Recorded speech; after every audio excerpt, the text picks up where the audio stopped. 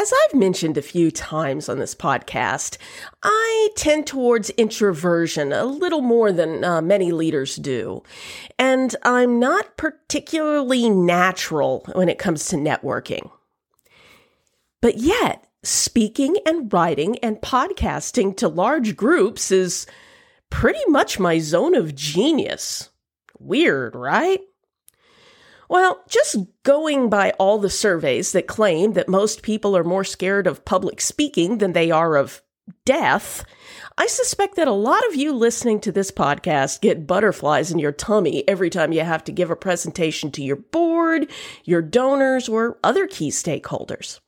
So today, I'm going to share the 3 things you can do to become a better and more confident public speaker. And I'll give you a kind leadership challenge to help you take some baby steps out of your comfort zone this week.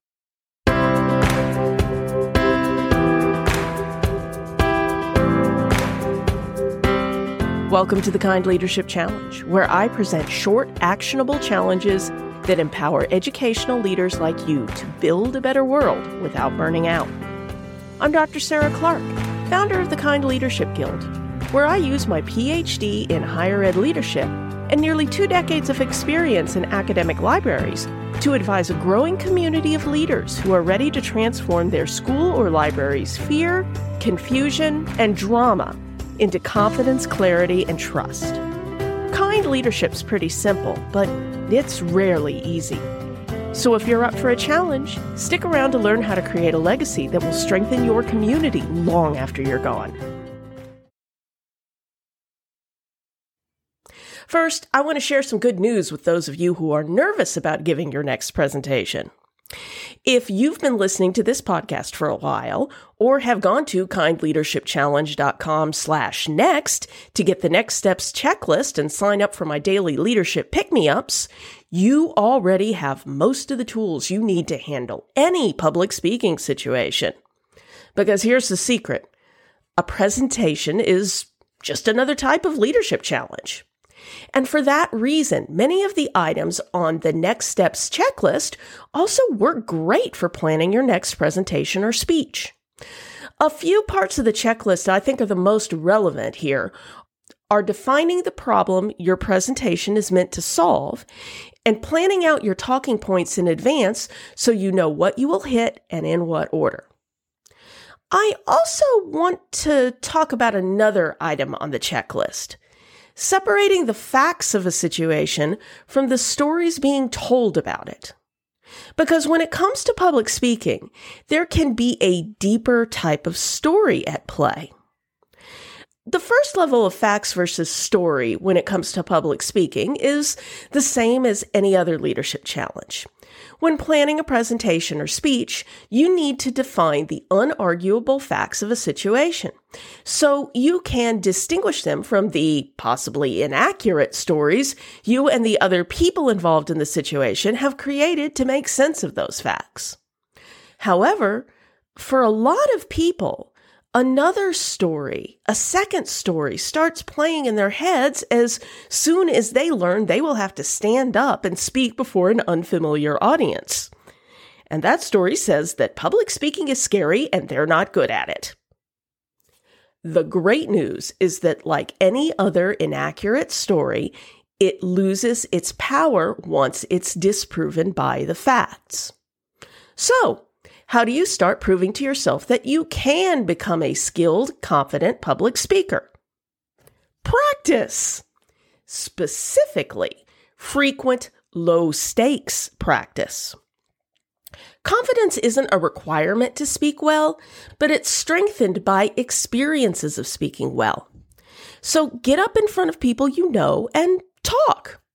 It doesn't have to be fancy, and in fact, it shouldn't be. For instance, at my place of work, a Catholic university, we start many of our team meetings with a reflection. Usually it's a reading of some sort, sometimes religious, but more often something from fiction or pop culture that reinforces our school's mission and core values. And different folks volunteered to do the reflection for each meeting.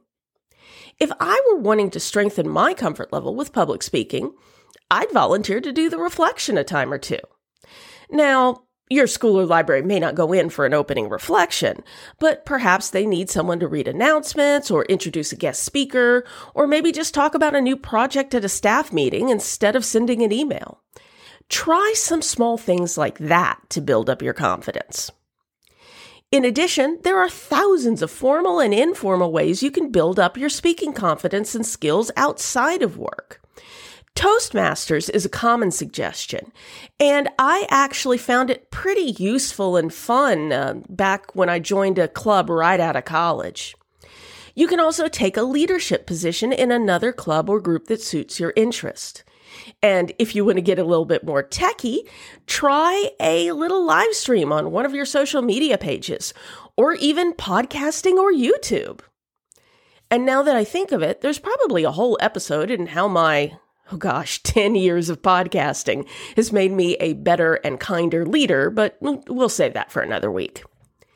Finally, I'm going to repeat something I told y'all way back in episode 1 of this podcast. Finished is better than fabulous. If you want to improve your confidence and skill as a presenter, your goal is not to be a perfect public speaker. Your goal is to be a frequent public speaker. You will probably do better than you expect to do, but you will also stumble and struggle as you climb your learning curve. And to this day, I flop in front of an audience or release a dud podcast episode every so often, and I consider myself a pretty natural public speaker. You will struggle. That's how you learn. So here's your challenge for this week. Remember that confidence is a result of a success, not a prerequisite for success. So get out there and start presenting. Have a plan, find a low-stakes situation, and don't worry about being perfect. Get some reps in, get a little more comfortable, and then share how it went with me or with a friend. If you want to get notified every time there's a new episode, or have a colleague who might find these challenges useful, head over to kindleadershipchallenge.com to learn more and subscribe to the show via email or your favorite podcast app. Never doubt that day by day, you're building a better world, even if you can't see it yet. So until next time, stay kind now.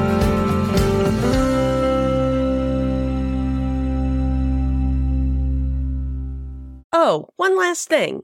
If you're ready to take on this week's challenge, but not sure how to start, head over to kindleadershipchallenge.com/next to download the Next Steps checklist.